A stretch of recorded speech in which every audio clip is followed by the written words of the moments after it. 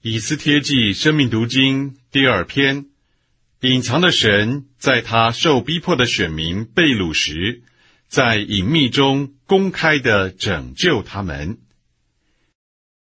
在本篇信息中，我们要说到以斯帖记3到10章。第三大点，隐藏的神在他受逼迫的选民被掳时，在隐秘中公开地拯救他们，如在末底改身上所看见的。这几章论到隐藏的神在他受逼迫的选民被掳时，在隐秘中公开地拯救他们，如在末底改身上所看见的。第一中点，哈曼设谋要灭绝在马代波斯所有的犹大人。在3章我们看见哈曼设谋要灭绝在马代波斯所有的犹大人。第一小点，一个名叫哈曼的亚甲人受抬举，升到最高的地位，超过与王在一起的一切臣宰。亚甲人是神的仇敌，神曾经嘱咐扫罗杀尽所有的亚甲人，但是他没有这样做，因此得罪了神。有一个名叫哈曼的亚甲人受抬举，这无疑是神的对头撒旦所煽动的，升到最高的地位，超过与王在一起的一切臣宰。王吩咐他的一切臣仆都跪拜哈曼，唯独末底改因着他犹大人对独一之神的信仰，不跪不拜。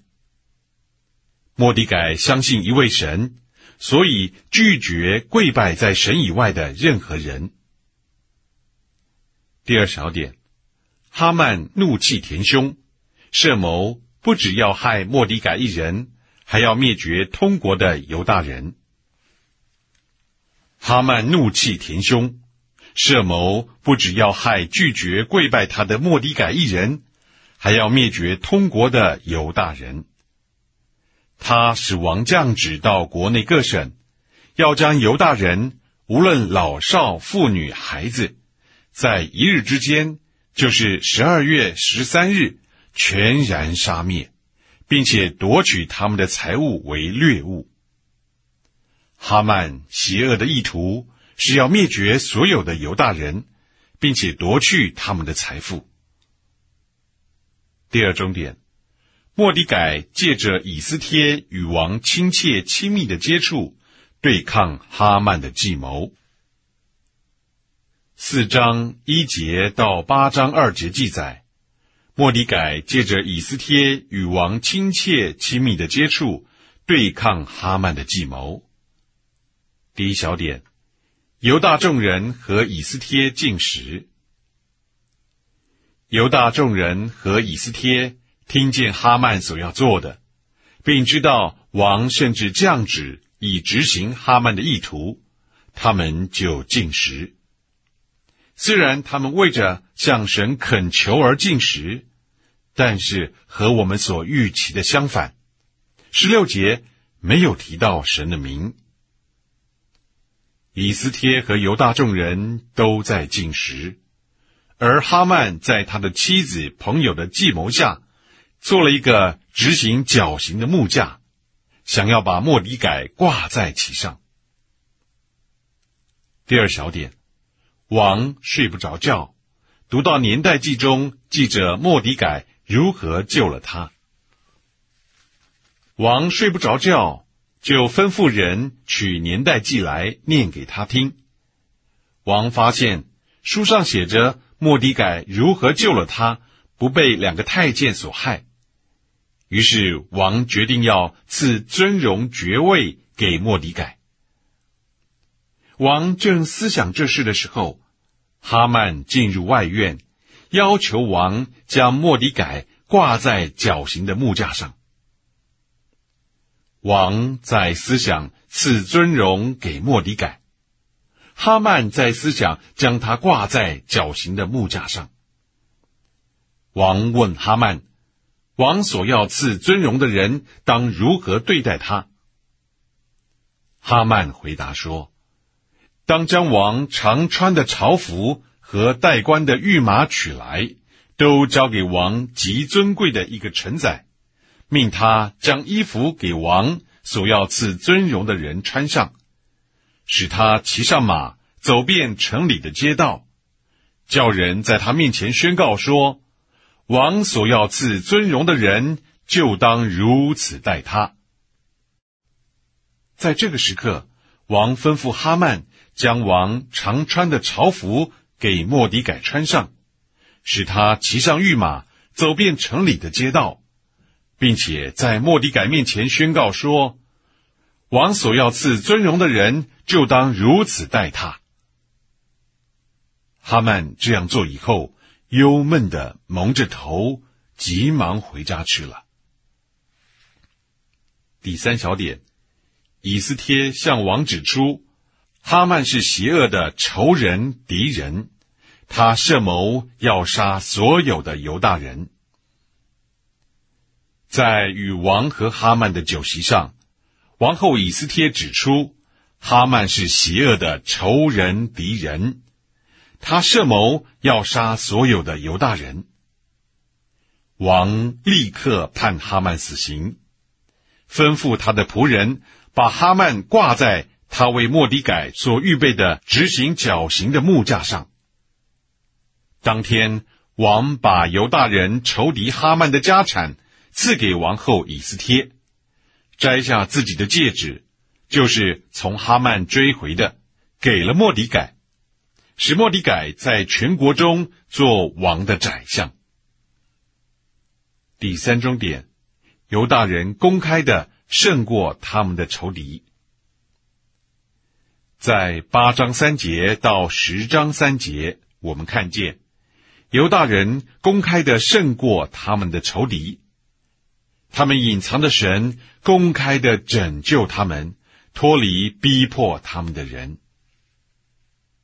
第一小点，王借末底改下谕旨。王借末底改下谕旨，准许犹大人从王的全国，从印度直到古时，也就是现在的非洲伊索比亚127省中，除灭他们一切的仇敌。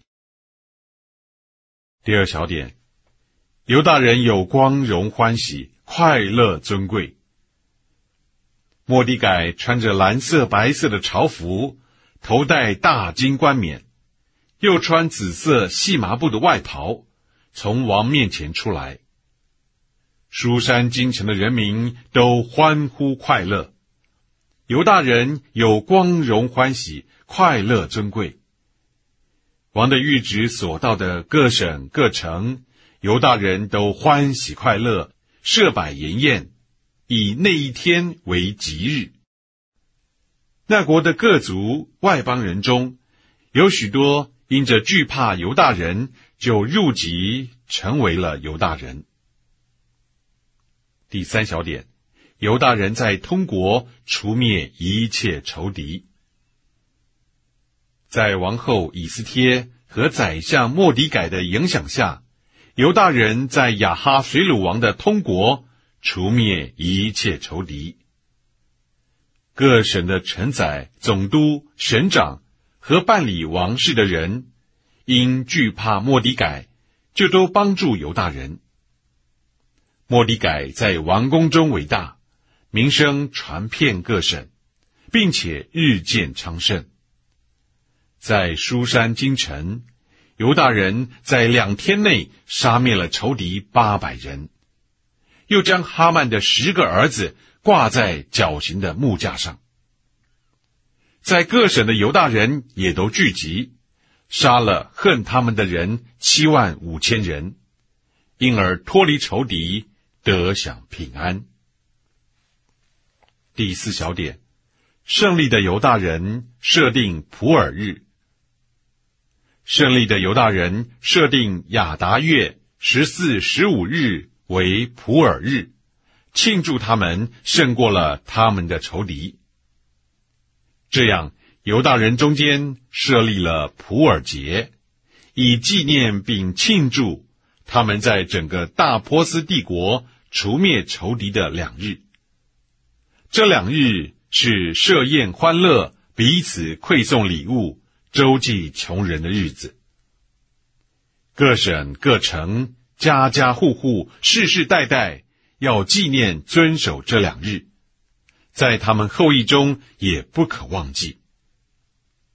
王后以斯帖和犹大人末底改以全权写信确立守普珥日的事。第5小点，末底改做亚哈随鲁王的宰相，在犹大人中为大。末底改做亚哈随鲁王的宰相，在犹大人中为大，得他众弟兄的尊重，为本族的人求好处，为他的后裔，就是为所有的以色列人谋福祉。第4大点，结语。第1中点，隐藏的重点。以斯帖记的故事所含隐藏的重点，乃是为着应验神呼召亚伯拉罕所要得的地、后裔、子民，并使万国所得的福。第2中点，为着应验神借摩西所给的应许。本书的故事也是为着应验神借摩西所给的应许，就是神使以色列人被掳之后，仍然照顾他们。第3中点，为着应验所罗门的祷告。此外，以斯帖记的故事也是为着应验所罗门在献殿之日的祷告，求神照顾他被掳的选民。第4中点，为着保守基督家谱的世系。再者，以斯帖记所记载的故事，也是为要借着以色列人在被掳中存活，保守基督家谱的世系，使基督被带进人类里。倘若犹大众人都被除灭了，就没有基督家谱的世系，使基督被带进人性里。最后我们来看第5中点，为着保守一般子民，使他们为着要来基督的国，得着圣地为业。最终，以斯帖记的故事也是为着保守一般子民，使他们为着要来基督的国，得着圣地为业。从被掳中归回之神的选民人数虽少，但是他们至少占有并且得着了一小块地，就是圣地。这是很有意义的，因为地已经被撒旦霸占，似乎没有什么留给天地的神。然而，神带回他少数的子民，得着圣地为业，作为基督回来，在地上建立他国的基地。